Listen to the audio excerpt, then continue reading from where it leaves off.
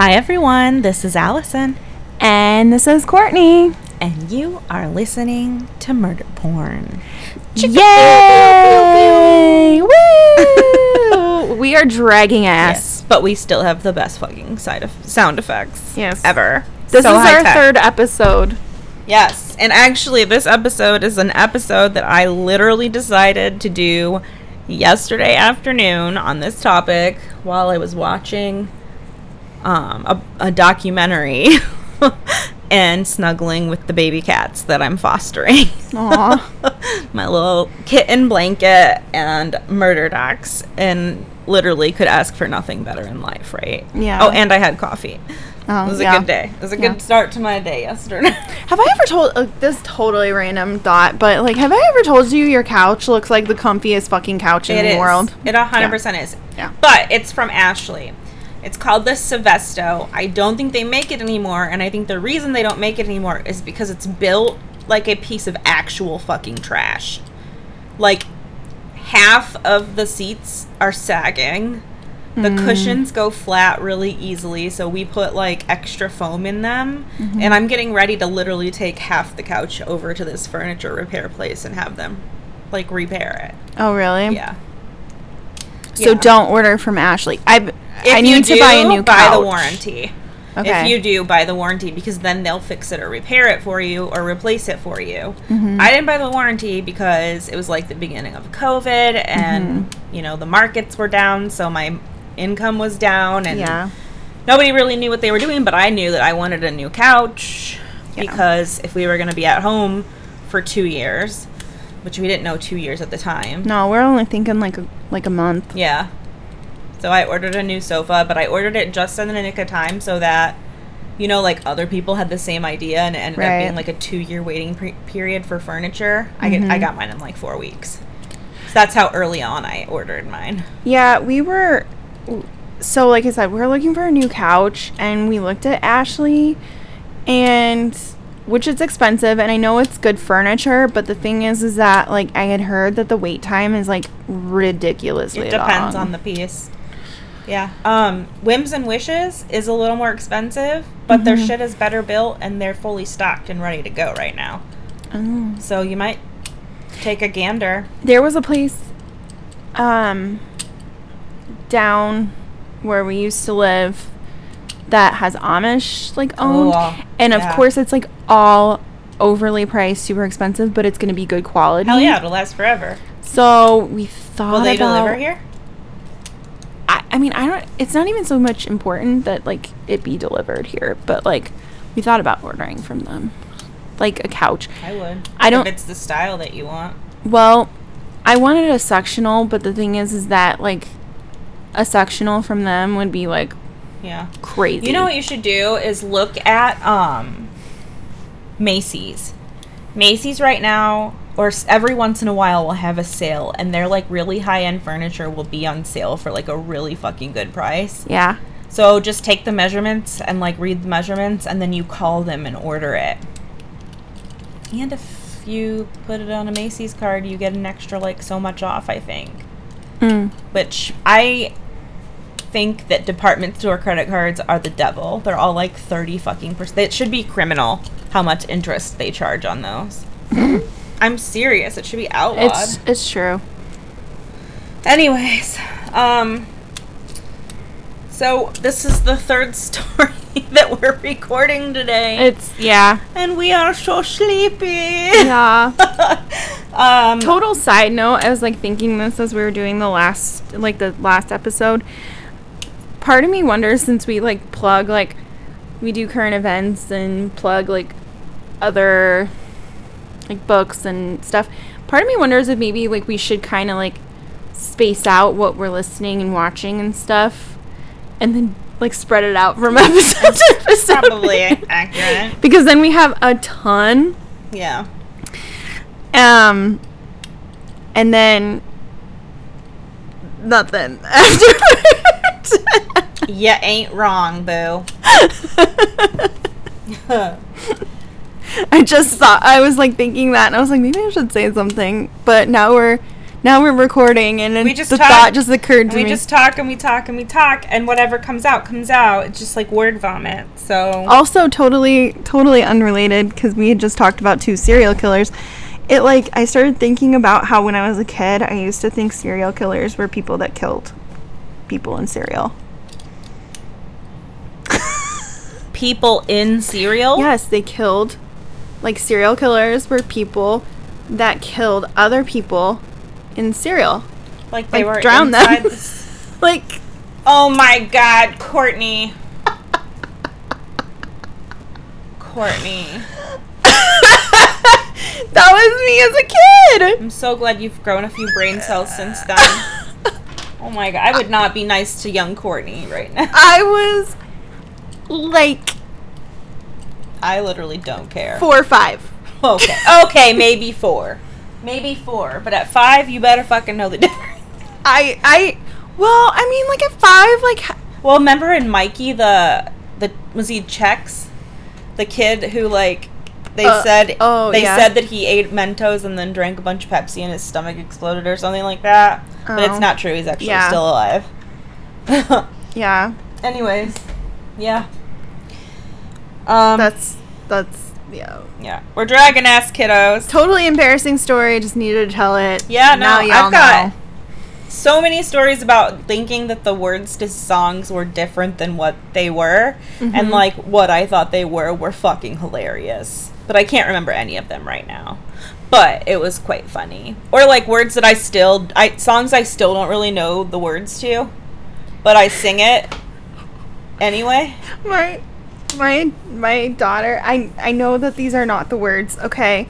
But at the beginning of The Lion King, where yeah, ba ba ba, you say ba bo bo bo. Yeah, I don't know the words either, but it's so much fun to sing. You get to the one part where they're singing it over and over again. Mm-hmm. I don't even know what the words are, but I always say, I think I got a penguin on my bottom.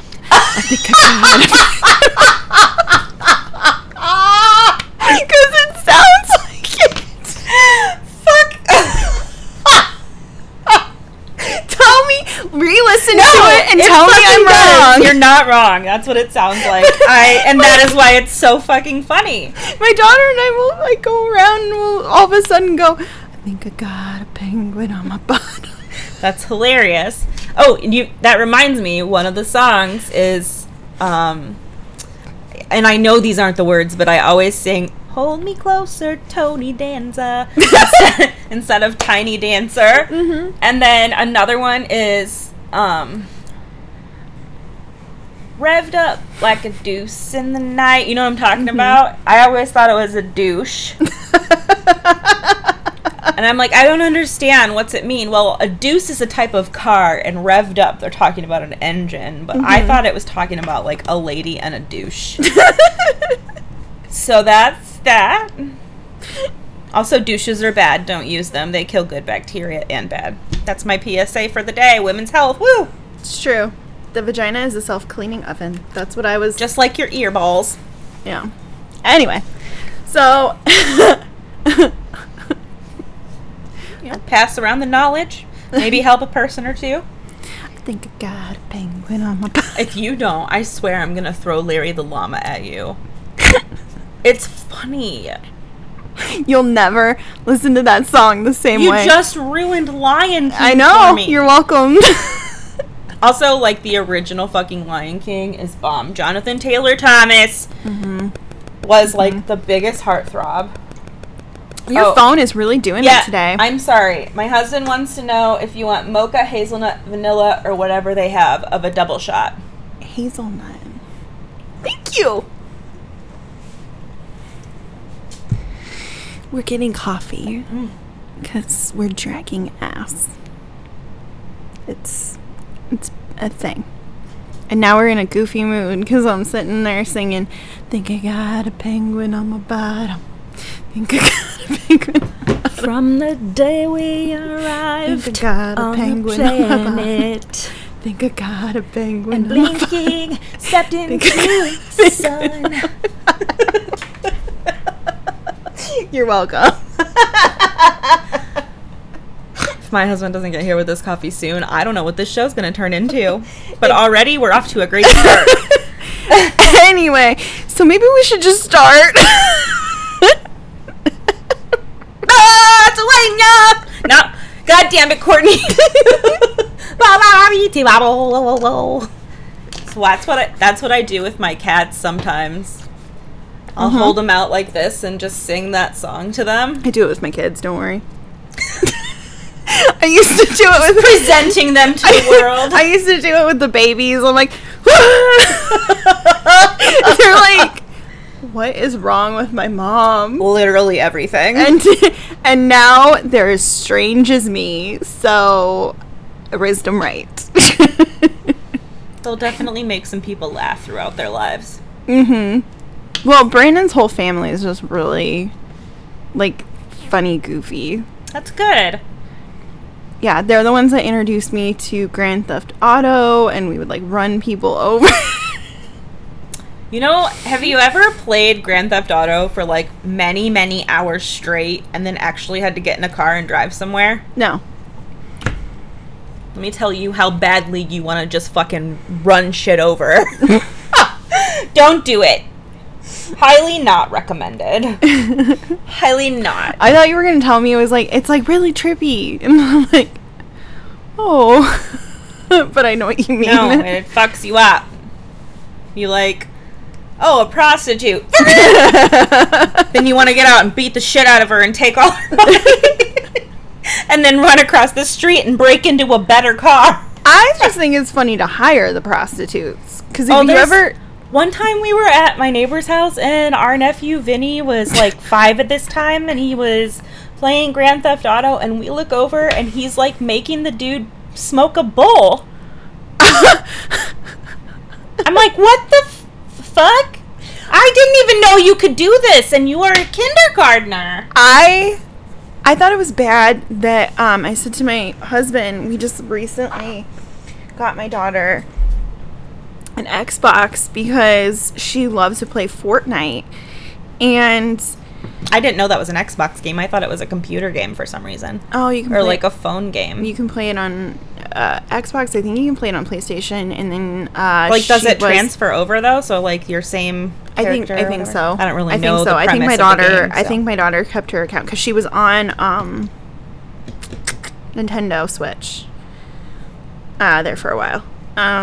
Because she wanted a Switch, and she wanted it to play Fortnite, and then she wanted Xbox so she could play Fortnite with us, like she could teach us how to play Fortnite. And I said to my husband recently, I was like, maybe we should get her Grand Theft Auto, and then teach her how to drive, so she could play with us, because his dad plays and I play, and that's a lot of fun. Brandon it's plays. A family affair. Yeah. Killing prostitutes is a family and robbing people. Yeah. So I was seeing how many cops you can get to chase you, and then if you can elude them or not. You usually can't. I always run into shit in that game. I'm not good at it. So yeah, the only video game I've ever been genuinely good at is Super Mario 64, Super Mario Galaxy, and like every Guitar Hero and DJ Hero. Yeah. But also, those are very different on the Wii than they are on like the PlayStation or the Xbox. Like the timing is different. Yeah. So I'm really good at it on the Wii because that's where I learned how to play it. But if you put me on a different platform, it's different. It's horrid. Yeah. I'm trying to think of the game that I was really good at. Destiny. I was really good at Destiny. I was really good at Neopets. Do you remember that? I want a Neopet now. Yeah. Remember Tamagotchis? Yeah. Do you remember the guy I dated in high school towards the end? You may.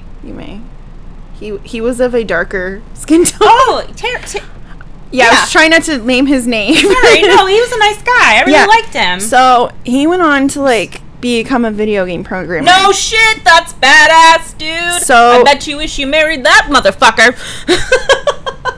I don't know what happened between you guys, so I really don't. Well, anyway, obviously you were young. Well, anyway, so he went. That's so fucking cool. He just plays games for a life. Like, I don't know what he does. I think he still does video games. But anyway, so... What was his last name? It was pretty common. Okay, we'll talk about it later. Yeah.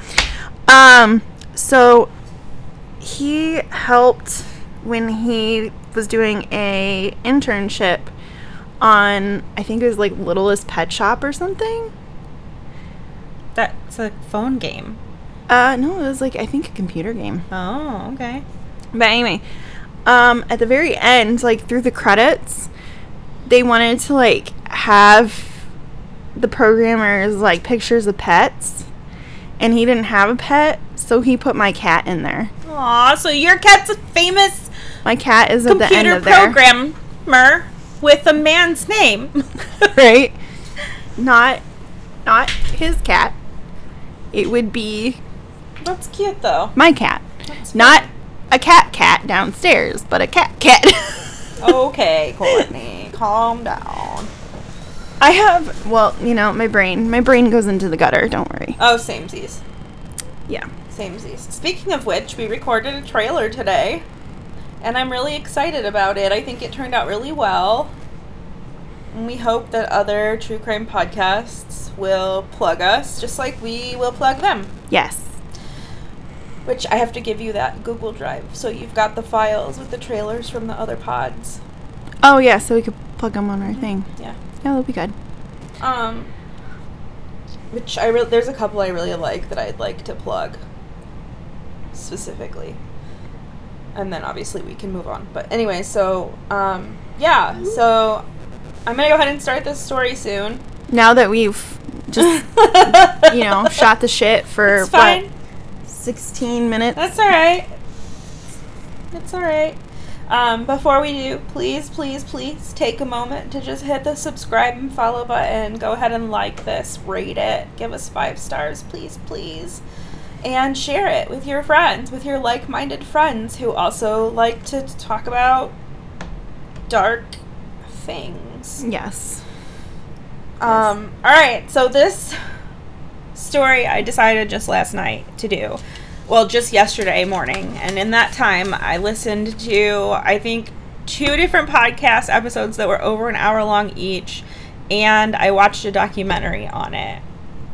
And I think I'm probably going to watch a movie on it tonight. But it is a story that we all know about, but many may not know, like, the intricacies of what actually happened. Like, we've all heard of the famous aftermath and the tale of one of America's, if not the world's, most famous murder houses. But when did it gain its reputation? And I can tell you definitively that the events of one single night set forth the sequence of events that launched this house into the stratosphere of pop culture and paranormal phenomena forever.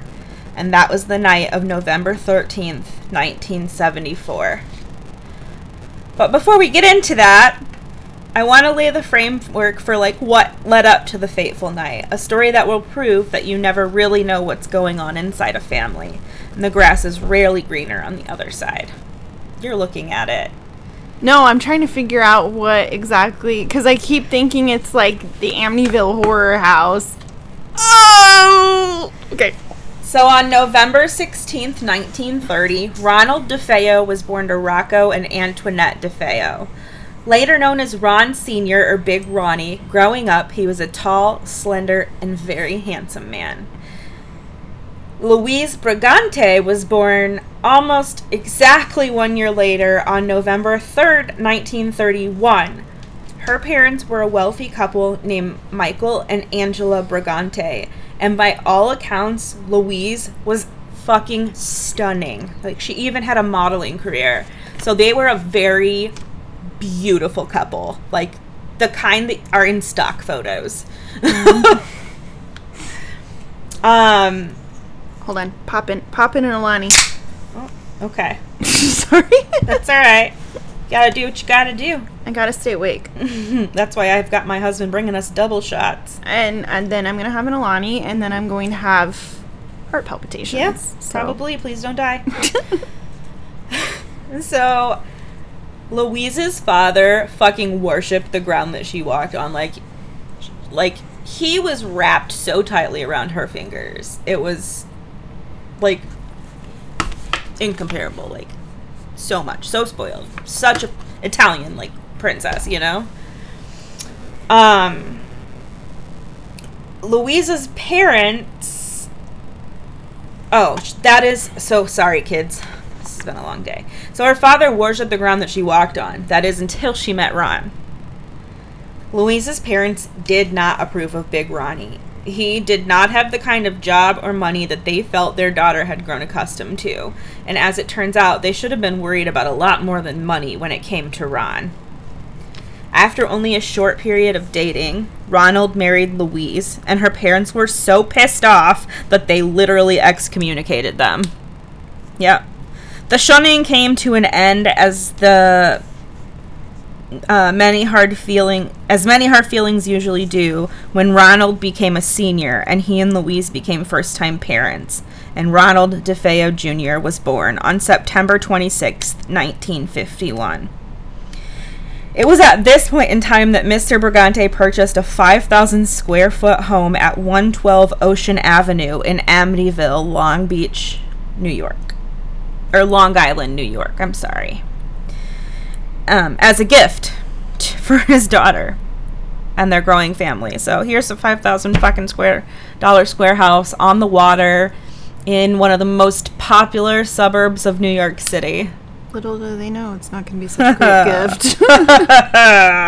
So Mr. Brigante did put a very large down payment of about 30% on the house for the DeFeos, which at this point in time was an unusually large sum of money for a down payment at that time.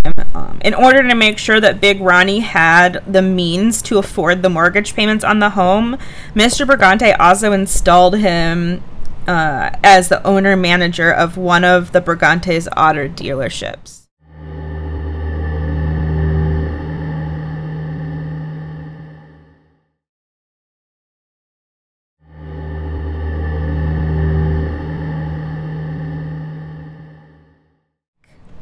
So for 23 years, Big Ronnie and Louise portrayed to the world that they had a picture-perfect marriage, family, and home.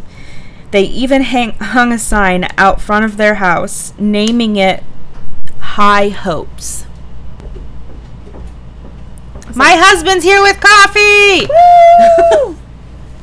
Yay, thank you. Thank you. Oh my god, I'm dying. Love you, boo-boo. This is how podcast life. Cheers. Mm-hmm. Oh, I forgot how good those are. Oh man, it's just delicious.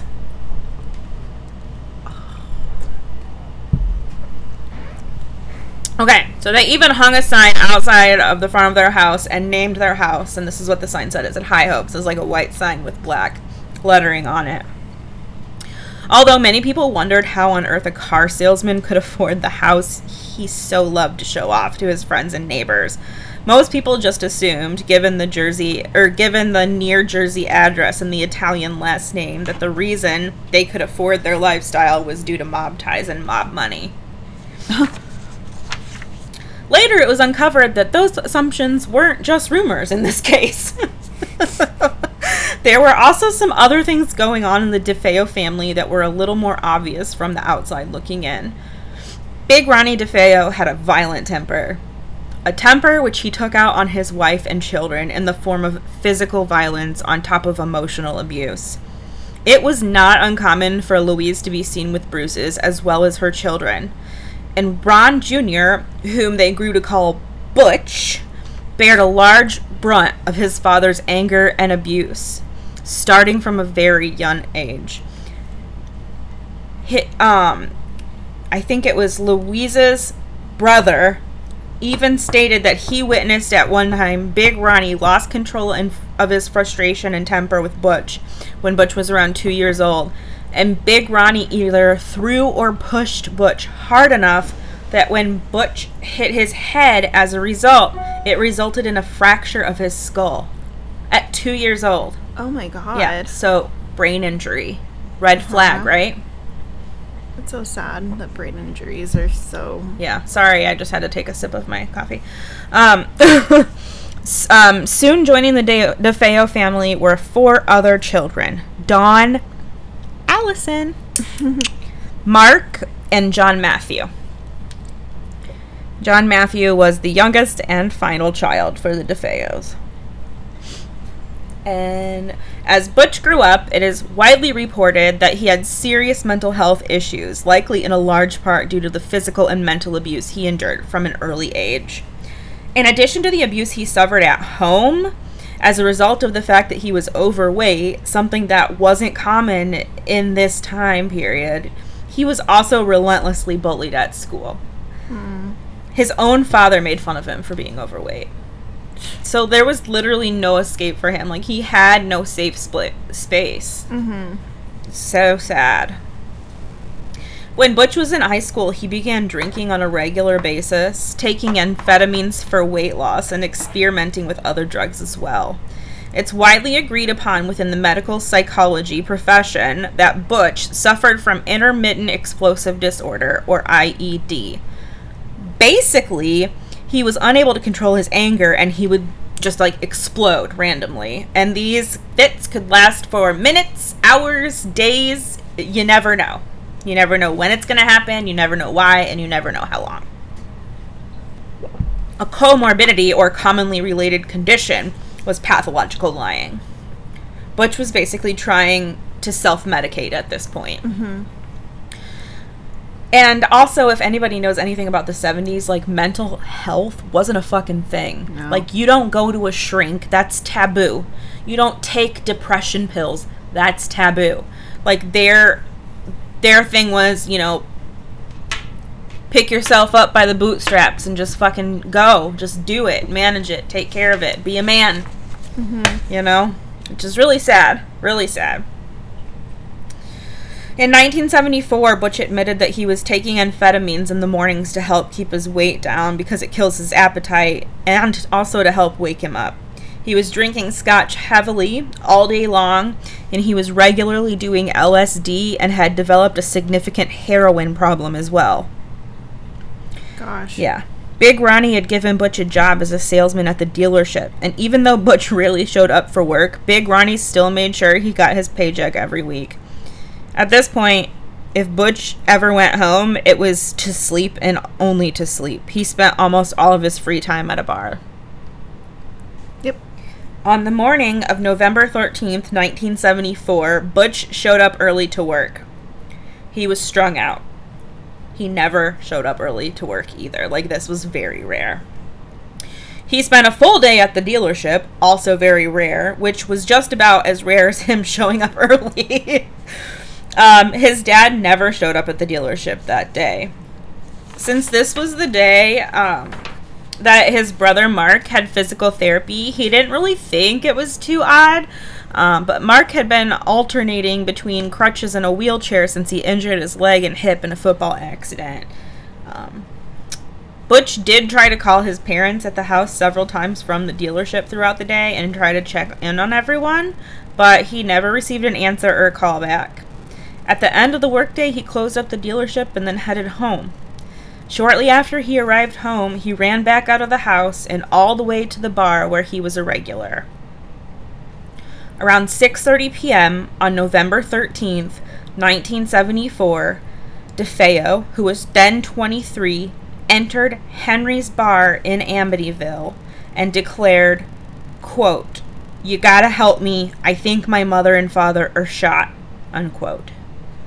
DeFeo and a small group of people then went back to his house at 112 Ocean Avenue, which was located very near the bar.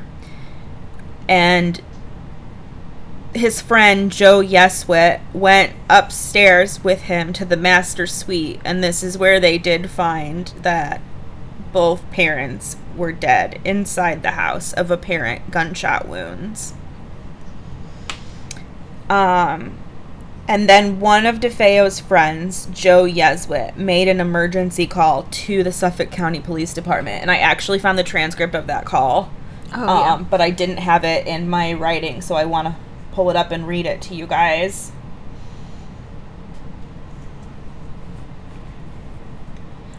I actually found this really great website called the Amity Files, and it's got literally like a diagram of the house layout and where the bodies were found. Oh yeah.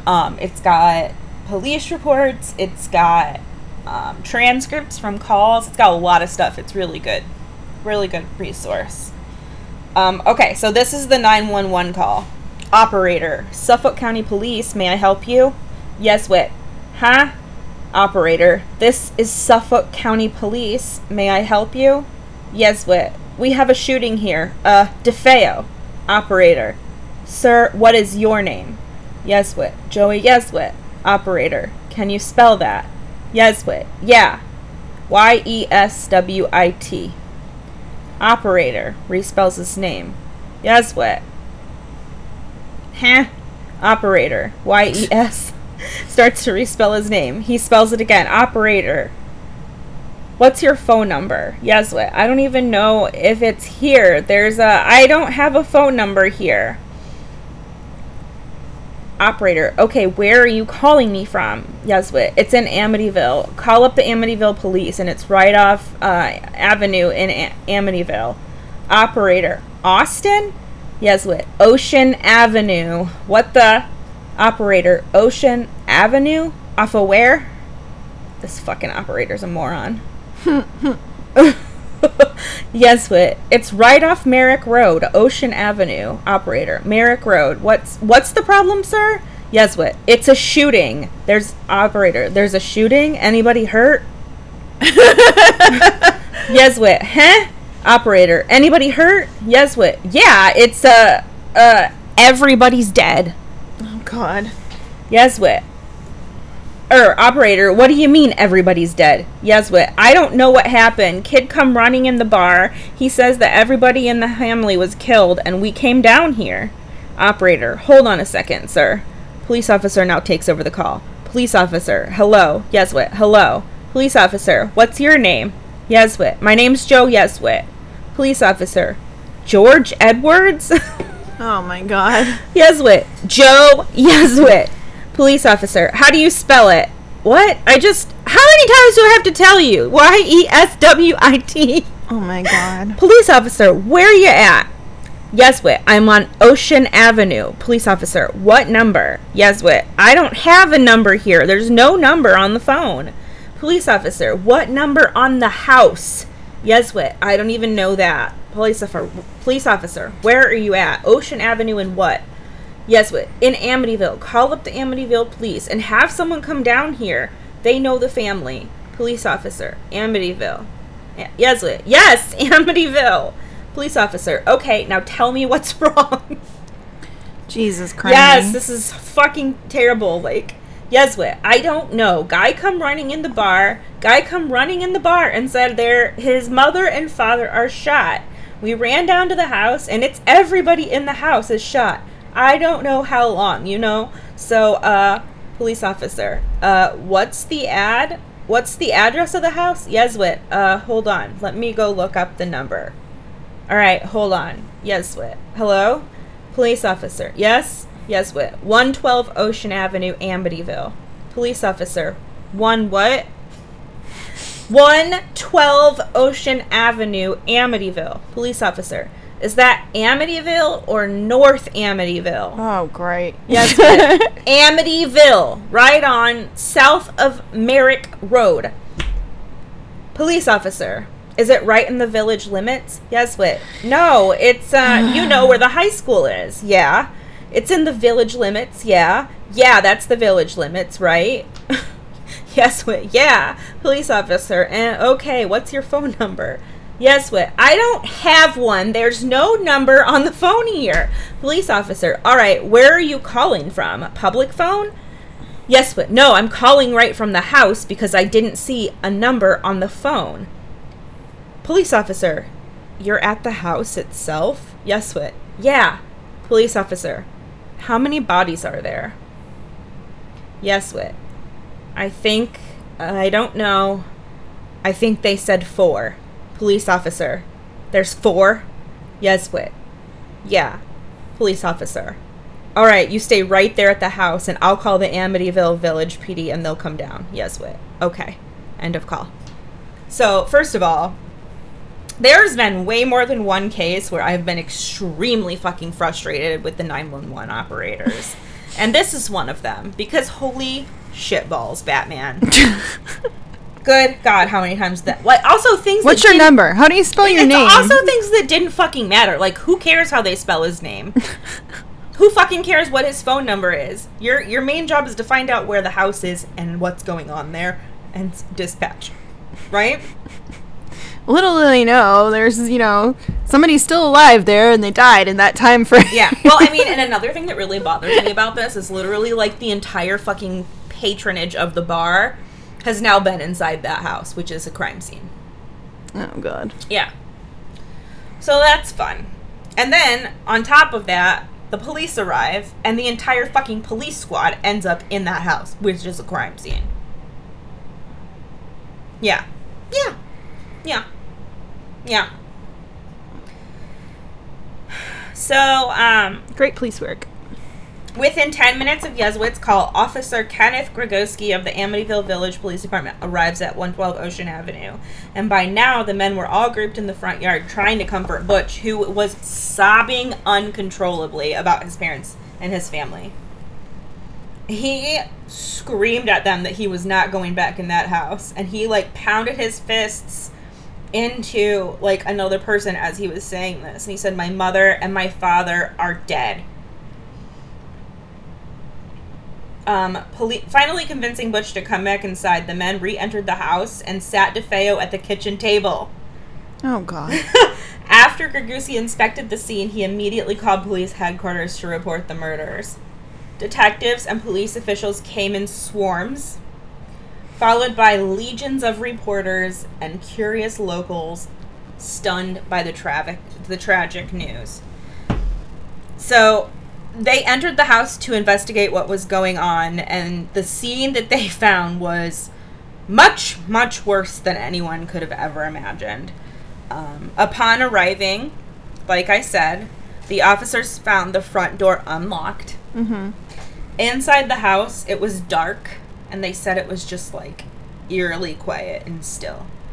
The family dog, Shaggy, he's a sheepdog, he began barking at the men as they entered, and then they tied him up inside the kitchen, like inside the kitchen's back door.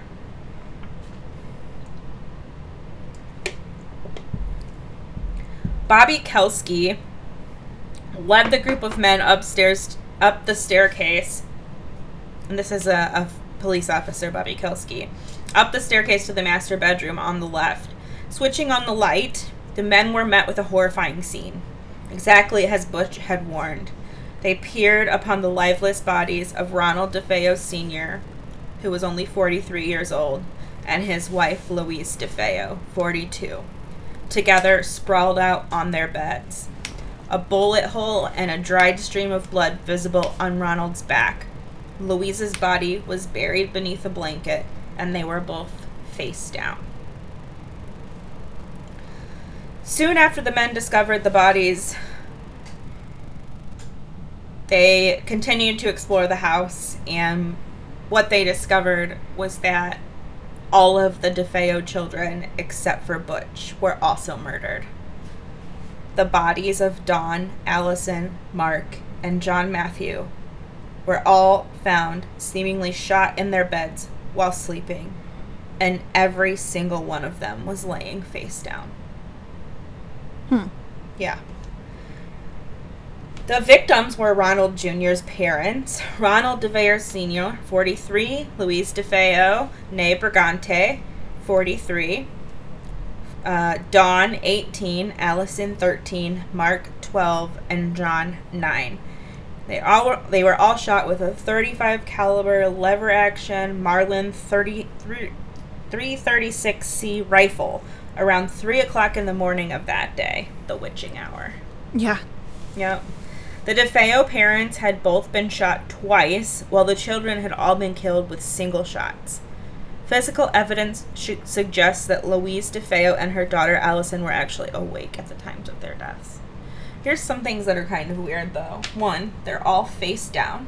Mm-hmm. 2, how do you not hear a noise and wake up? You don't hear a gunshot and then not wake up. So maybe that's why their mom was awake. So that's 2 gunshots from the dad. Mom probably woke up. 2 gunshots for mom. So that's 4 gunshots in total, and not a single one of those kids got out of bed. Yeah, that doesn't... And neighbors didn't report hearing anything either. Yeah. Yeah, I was thinking that. I was like, how did they not hear the guns going off? I don't know. It's crazy.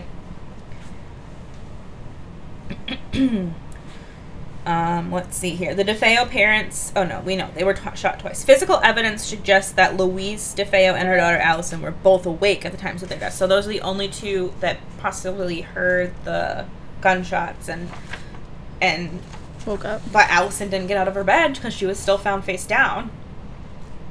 And the mom didn't move either. She was buried under blankets. So who knows if she actually was sleeping that way, buried under blankets, or if she had woken up and he shot her and then felt bad and covered her with the blankets. You don't really know. Like, they don't know. The 6 victims were later buried in St. Charles Cemetery nearby in Farmingdale following a Catholic funeral with over 300 attendees. It was clear that this crime had rocked the entire community. After the murders were discovered, Butch was taken to the local police station for his own protection because he suggested to police officers at the scene of the crime that the killings had been carried out by a mob hitman, Louis Fellini, who was a very popular, like, fixer for the mob, essentially. After some investigation, it was discovered that Big Ronnie was tied to the mob. He was kind of their go-to guy for having cars crushed and weapons melted down. But an interview at the station soon exposed some pretty serious inconsistencies in Butch's series of events. And the following day, he confessed to carrying out all the killings himself. And Fellini, the alleged hitman, actually had an alibi proving he was out of state at the time of the killings. DeFeo told the detectives, quote, "Once I started, I just couldn't stop. It went so fast." He admitted that he had taken a bath and redressed and detailed where he had discarded crucial evidence such as blood-stained clothes, the Marlin rifle, and the cartridges before going to work as usual. Ronald DeFeo Jr. was swiftly charged and tried for murders of his entire family. He did attempt an insanity defense, telling him that voices in his head made him do it. But he was declared legally sane enough to stand trial, and he was sentenced to life in prison. There are a couple issues that some of the podcasts that I use as reference go better into detail for, but essentially the police office, like the police station who interrogated him, I mean, it shows that they had him there for protection for over 48 hours. And they've also been found to have tortured people into confessions in the past, essentially, or beat them into confessing. Oh my gosh. Yeah, so that's a major issue with this as well.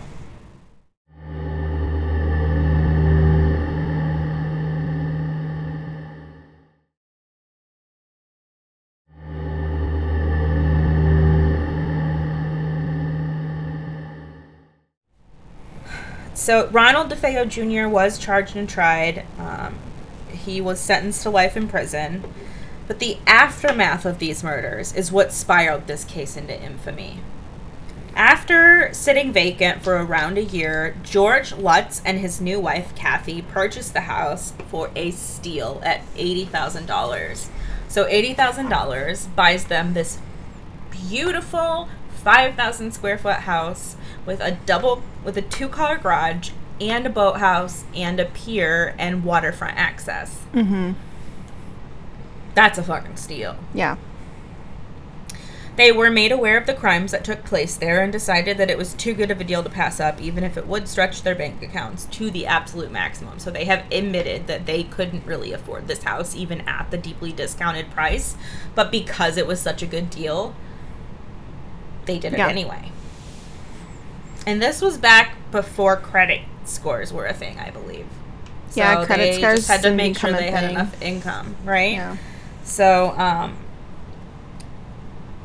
the fact that this is the most fucked up part of the whole thing. The fact that the house came almost fully furnished down to the beds in most of the bedrooms made their decision a lot easier, as they would not have to purchase furniture to decorate that house. The beds were still there? Yeah, in case you haven't jumped to this conclusion on your own, people, that furniture is the same furniture that the DeFeos purchased to decorate that home. And those beds were the same exact beds in which the entire family was murdered. Yeah, no. The Lutzes had no problem sleeping in these beds. That's a no. That's a fuck no. That's a hard pass. I would probably burn the things. I would want none of that furniture in my house. None of it. No, but there's the beds. Too much bad juju. The beds in general. Yeah. First of all, like, just biohazardous, like, yeah, material. That's disgusting. Yeah. You're supposed to you're supposed to dispose of it in a specific manner. Yeah. Yeah. Oh, that's a no. Concur. So in an effort to clear the negative energy from the space and to begin with a clear and promising start in their new home, they had their priest come in to bless every room of the house. The priest stopped halfway through and left the house looking as pale as a ghost.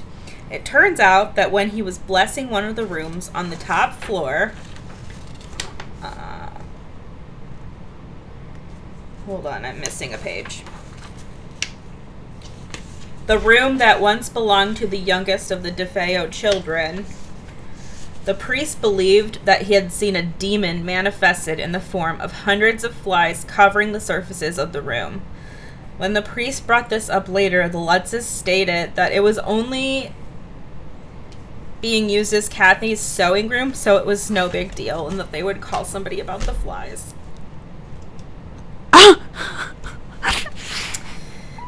The Lutzes left the Ocean Drive house in a hurry after only living there for 28 days. They left all of their worldly possessions there, and they refused to ever go back.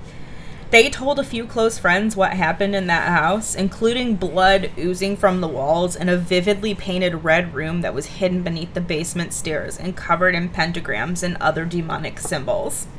The story the Lutzes told in the aftermath of the DeFeo family murders caused a pop culture reaction that no one could have predicted. The quiet Amityville street became cluttered with bystanders and media personnel, all trying to catch their glimpse of the possessed house. Eventually, the Lutz family contacted a writer so that they could set all the rumors straight and tell their story, the 28 days of horror that they spent inside the Ocean Avenue home, as they remember it happening to them, instead of this telephone reaction that they were getting through the media and other people telling the story. Mm-hmm. That makes sense. Yeah. I'm sure the money for the book deal didn't hurt. In fact... Well, yeah, because they probably lost all their money, and this is probably perfect. Yeah.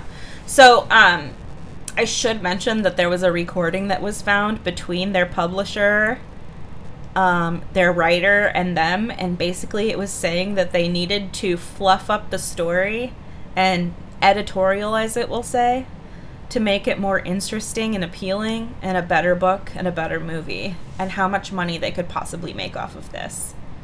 So they bought this house they couldn't afford. They left it with nothing. They moved to California, by the way, and San Diego, which is one of the most expensive places to live. It's very unaffordable. Yeah. And then they did this book deal and this movie deal, and honestly, like, they will go down in history for this, like, big time. They already have. Yeah. I've always heard that the Amityville story is just... It's made up. It's all crap. Yeah. So, on top of that, in an effort to try and exorcise the house of its hauntings and suspected demons, there was a parade of clairvoyants and mediums and, other paranormal specialists and experts that came in and out of this house, but perhaps the most famous of those, I know exactly who were you're going to say, demonologists Ed and Lorraine Warren. Mm-hmm. They didn't ask for any money for it. They just asked them to pay for the gas. And they for sure found some evil shit in that house. And it goes down today as one of the houses that they felt that they did not successfully clear and exorcise. But if you guys don't know who Ed and Lorraine Warren are, I put George and Lorraine Warren. That's wrong.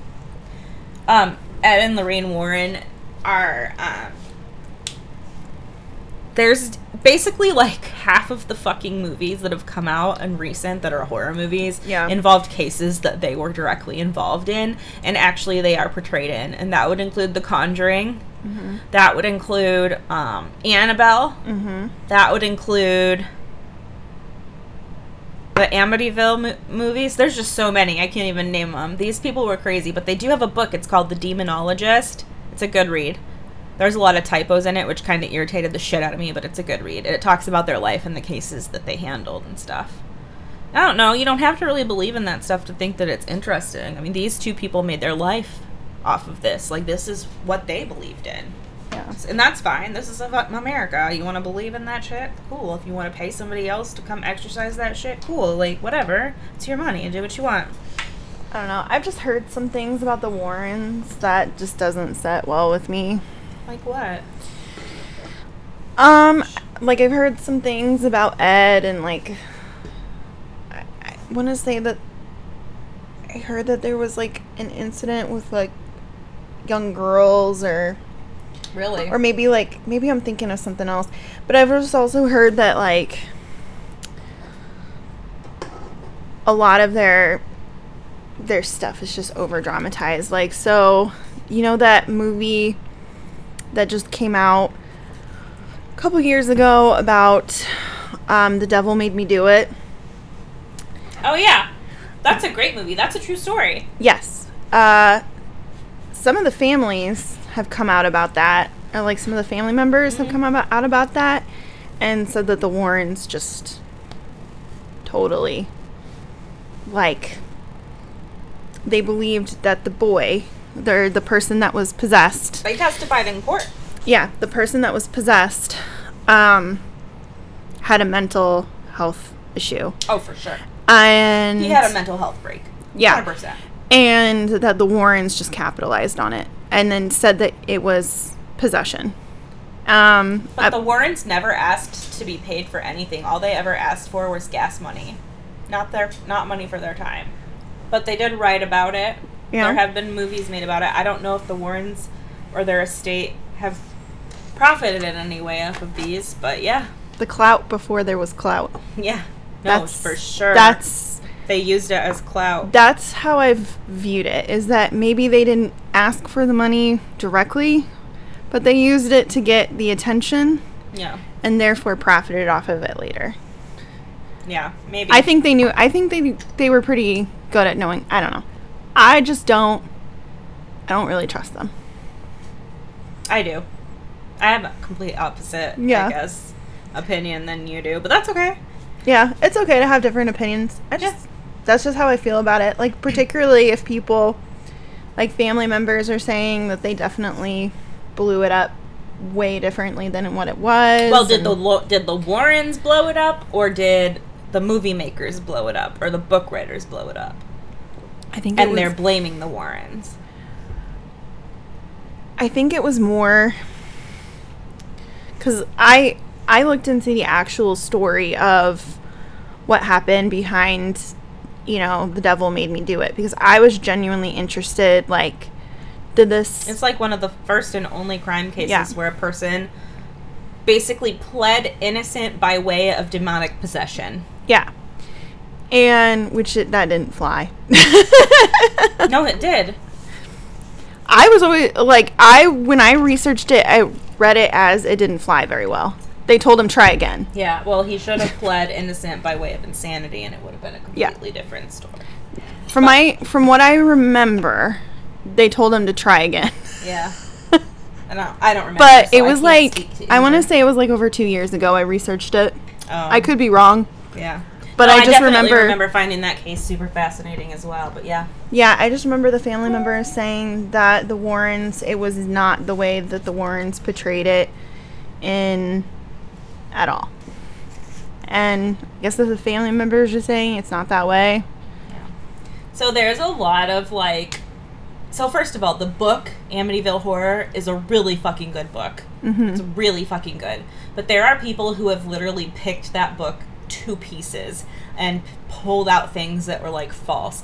Like the priest, when he like came to bless the house, it says that on his way home, the hood of his car just randomly flew up and blocked his windshield, and he couldn't see, and he was going like 75 miles an hour on the freeway. Well, it turns out that the specific make and model and year of the vehicle he's saying this happened to, the hood actually opened the other way. So they're saying that couldn't happen. Does that make sense to you? But there's like other things that they like picked apart too. I'm not surprised. Yeah. No, I definitely think that it's been embellished. I don't think for one fucking second that the walls were oozing blood. Do I think creepy shit probably happened in that house? Yeah. Do I think that house probably has some fucking negative energy? Yes, I do. Yes, I do. Those things I believe in. Those things I think could be true. For sure. Anyways, after all the exorcisms and clairvoyance and clearing of the energy in the house, the Lutzes still refuse to re-enter the home. Ever. I would too, by the way. In order to regain some of their basic possessions, George Lutz had some of his biker friends go to the house and get it for him. They were all skeptics, and they attested to the fact that the house seemed eerily calm and relaxing when they went back to help their friend. You would never know that it was ever possessed by demons or built on an Indian burial ground or any of the other things that it was rumored to be. In fact, they all sat around and like ate lunch and shot the shit and drank a little before they took the stuff and left. Like, they said it was calm and relaxing. So, I don't know. Probably because nothing was happening. Yeah, I agree. I just don't think they could afford it. They let it go back to the bank. I think it's a possibility that maybe what happened is they had a couple weird things happen and they let it scare them. Yeah, maybe. And then not only that, there was probably some financial stuff going on, obviously. And so they were just like, fuck this, we're out. Yeah, maybe. Maybe, but I also think that there's a potential that the moment that they saw that house and they knew the story behind it, they could have immediately developed a plan. Oh, they probably could have. About how they were going to capitalize off of it. And I think it just turned into something that they never imagined it could have been. So, yeah. When it comes to Ronald DeFeo Jr., there's a lot of speculation about whether or not he was sane. I think no sane person does what he was convicted of doing. Mm-hmm. No person is sane after the drug and alcohol regimen and abuse that he's been subjected to either. Mm-hmm. Like, and he is right in that age range where a lot of mental health issues start to manifest themselves at the age of 23. Yeah. And if you combine that with, inherent drug use, head wounds or head injuries, TBIs or whatever, you're not going to have, a good outcome. And then you mix into that the drugs and the alcohol. Yeah. Yeah, he's going to fucking snap. So, on top of the questions of his sanity, there are confirmed ties to the mob. So, if you want reasonable doubt, here is a little reasonable doubt for you. There are serious allegations against the Suffolk County Sheriff's Department about how they beat and tortured suspects into confessing crimes they never committed as well. Mm-hmm. Butch did end up changing his story several times.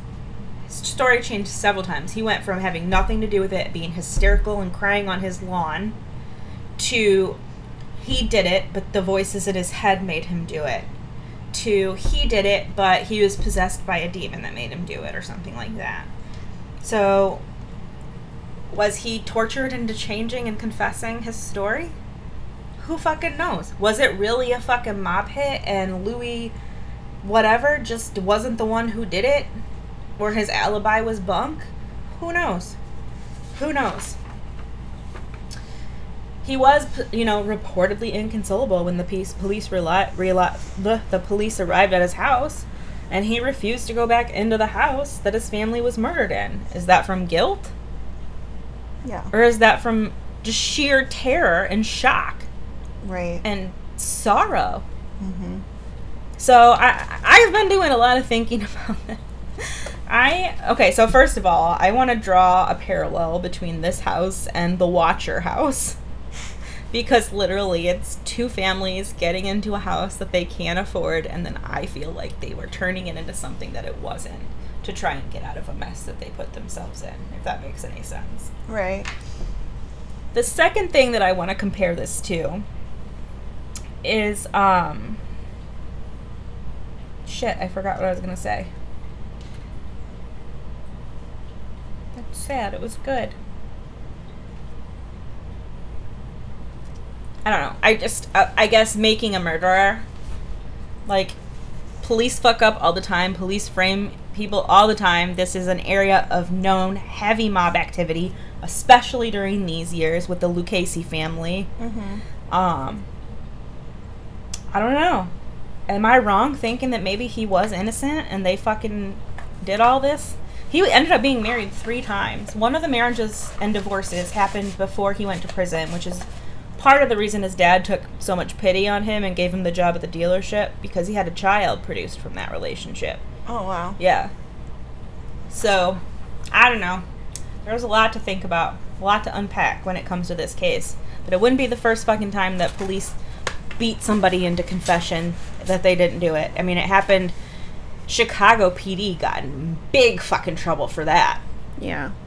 There was a case, I think I've probably talked about it before on here, and I can never fucking remember what it is. I saw it somewhere on Netflix where they talked about this case and how it just ruined their family. But this little girl was home with dad and son, and the mom was, I want to say like a work trip or something, and the little girl went missing, and initially they wanted to bring in the dad for, just like, oh hey, I think I remember. Yeah, I know exactly what you're talking about. Can you come in and talk to us? And the guy's brother was like, go in with an attorney. Yeah, and it's the smartest advice he probably ever given in his life. He was like, no, I have nothing to hide. And he went in after work, so he had been working all day. Exhausted. So he was exhausted, and then they kept him. Yeah. And they kept him, and they were questioning him, and they were basically like, you did this, and no, you just, you obviously, like, you dropped her, or you shook her, or like, it was an accident. We can help you. This is a very specific tactic that has been used time and time again to literally mentally wear a person out. Yeah. To the point where they are literally questioning their own reality. Right. And see, that's the thing. So I've even said this multiple times before. Like, there's been multiple cases where I'm like, these people lawyered up. Like, I've said it on TikTok where, these people have lawyered up, and, you can scoff at it and think whatever and if people are like, well, obviously that's suspect. And I'm like, no, that's a really good idea. Don't talk to the cops. Rule number 2, don't talk to the fucking cops. Yeah. Rule number 3, keep your fucking mouth shut. Don't talk to the cops. Yeah. Like people automatically jumped on top of Brian Laundrie. Also, don't take a fucking polygraph. Yeah. People automatically jumped on top of Brian Laundrie. Well, obviously we already know how that ended up. But was it wrong for him to, like, get a lawyer? No. That's his, number 1, that's one of his constitutional rights. Mm-hmm. Number 2, that's really fucking smart. Especially since he was guilty as fuck. Well, yeah. But, like, if he had been innocent and gone and been interviewed, and they just, like, hounded him and used the tactics that they use, like, with this poor father who didn't do anything to his daughter, but he confessed to murdering her, destroyed his family's life, destroyed, you know, his marriage. Like, people still think he did it, even though they found who did it. And had physical evidence that he had, like... Didn't they find the little girl, like, in a, like, almost nearly completely dried up, like, riverbed somewhere? Yeah, it was like a river. Nearby, and then they found out that there was, like, an active pedophile. And then I know the case you're talking about. Yeah, there was, like, a shoe print, and then it was a very distinct shoe print, and they were able to track where the shoe print came from, and found out it was, like... some other person, like a well-known pedophile, somebody who was on the sex offender registry. Which, by the way, when a child goes missing, shouldn't that be the first fucking thing that you do after checking the house? I don't know. And getting the facts? You should be like canvassing the neighborhood and identifying known sexual offenders. Yeah, if I remember correctly, I want to say like this guy would have had to take his like son to like dump her body. Yeah, no thanks. If I remember correctly. Which, I don't know. I mean, kids are clueless, but still. Yeah, but anyway. I kind of want to find out what this case is and talk about it. Yeah, you should do it. Because I think about it a lot in regards to be careful what you say to people. Yeah. And be careful, like, they were withholding, like, food, and he was hungry, and he was tired. And a lot of people think that they're too smart and they won't fall into this trap, but these cops, they're good.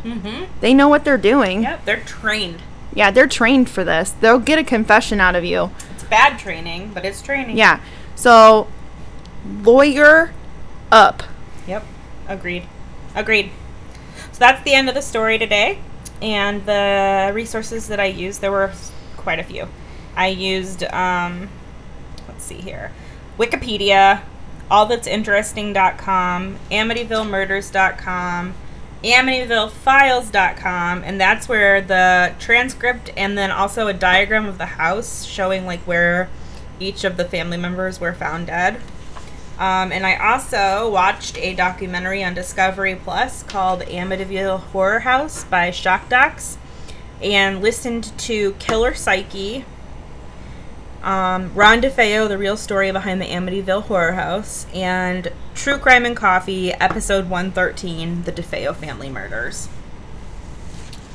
That concludes our session for today. Oh, missing kid. Oh, sorry. Dakota Meeks. He went missing on September 11th, 2022 from Webster Groves, Missouri. His date of birth is November 21st, 2009, so he would be 12 years old. Well, coming up on 13, because his birthday is tomorrow. Aww. Oh, poor baby. Male, black, brown hair, brown eyes, 5'10", weighs 135 pounds. It just says he was last seen on September 11th, 2022. They find him. It's probably too late. God. I hope it's... I have thoughts, but... like, I hope it's a situation where he just got involved with the wrong people and he's fine. Yeah. That's what we always wish, right? Yeah. Or that he was stolen by good people that are taking care of him, or, you know. That love him. Yeah. Family that maybe... aren't telling 100% the truth, that are trying to keep him from other whatever. Anyway, if you see Dakota, call 911 or 1-800-843-5678, which is 1-800-THE-LOST, and that's the National Center for Missing and Exploited Children's 24/7 hotline. Or you can call Webster Grove Police Department, and that's 1314-965402. Yep. We already talked about all of the things, but I did want to recommend a doc that I just watched last night, and that there's a couple other docuseries episodes on the same case, but the Vanessa Guillen case Hashtag I am Vanessa Guillen. Mm-hmm. She was a PFC in the Army who was stationed at Fort Hood and went missing while she was on the clock at Fort Hood. Oh, I think. And the military police basically were just like, she's AWOL, instead of looking for her and opening a case, until the family just didn't shut up. They got the media involved. They got an attorney that helped them with the red tape. Turns out that 1 in 5 women in the military report being sexually assaulted. Mm-hmm. And unfortunately, the person that they report to is their commander, and 9 times out of fucking 10, it's the commander who did the sexual assault. So they're reporting to the commander, and that commander determines whether to investigate the case and whether to make a punishment. Obviously, they're not going to punish themselves and admit that they're guilty. Right. So basically, the family of Vanessa Guillen was trying to lobby Congress and President Trump to create legislation that would remove crime investigation from the plate of responsibility of, the hierarchy, the commandment, the, chain of command in the military to, a special committee of people who are, made to do that. You can't fucking be a company that allows women to join in if you're not going to also protect those women that are joining. It's just fucked up, dude. Anyway, so during the course of looking for Vanessa Guillen, they actually found another guy's body that was determined to be AWOL before, but turns out he was fucking dead too. Oh, jeez. And then they find out that the person who attacked her was another soldier. And he, when he killed her, got his girlfriend to fucking help take her body out into the woods, cut it up, and scatter and bury it in 3 different places and light it on fire. Piece of fucking shit. And then they arrested the girlfriend, and they took this guy into custody, the military, and the guy who was supposed to be watching him, for some reason, didn't watch him, and he fucking escaped. It led to a chase, and when they caught him, he shot himself in the head. So he never got to face justice. Right. Anyways, that's basically the whole fucking story. But it's really good. Her family's super passionate, and one of the most outspoken members of her family is only 16. It's her sister. Wow. It's very... it's inspirational that the youth of this country are truly going to inspire change. Yeah, they're pretty awesome. Yeah, I agree. Gen Z's got it. Yeah, they do. They really, showed up for this last election, too, so. Yeah. Yep, so that's all I've got for this week. Did you have anything else you wanted to plug? No. All right, guys. You can listen to us on Spotify, Podbean, Amazon Music, and Audible, Google Podcasts, Samsung Podcasts, and Apple Podcasts. You can email us questions, comments, concerns, case recommendations, tactful critiquing, constructive criticism at murderpornpodcast@gmail.com. You can visit our website at murderpornpodcast.podbean.com. You can follow our Instagram at murdpodcast. And you can follow Courtney's Instagram at Courtney_Ann0.1 and mine at Allison_Wonderland, WZOND3RLAND. Take a look at our merch on Teespring, which is in our link tree. And take a look at Courtney's TikTok at Courtney_Ann1.0. And soon we'll also have a Patreon up so y'all can buy us a coffee because we need some caffeine on these days most of the time. Oh, yeah. And also just contribute to us being able to purchase some new mics because ours are borrowed currently.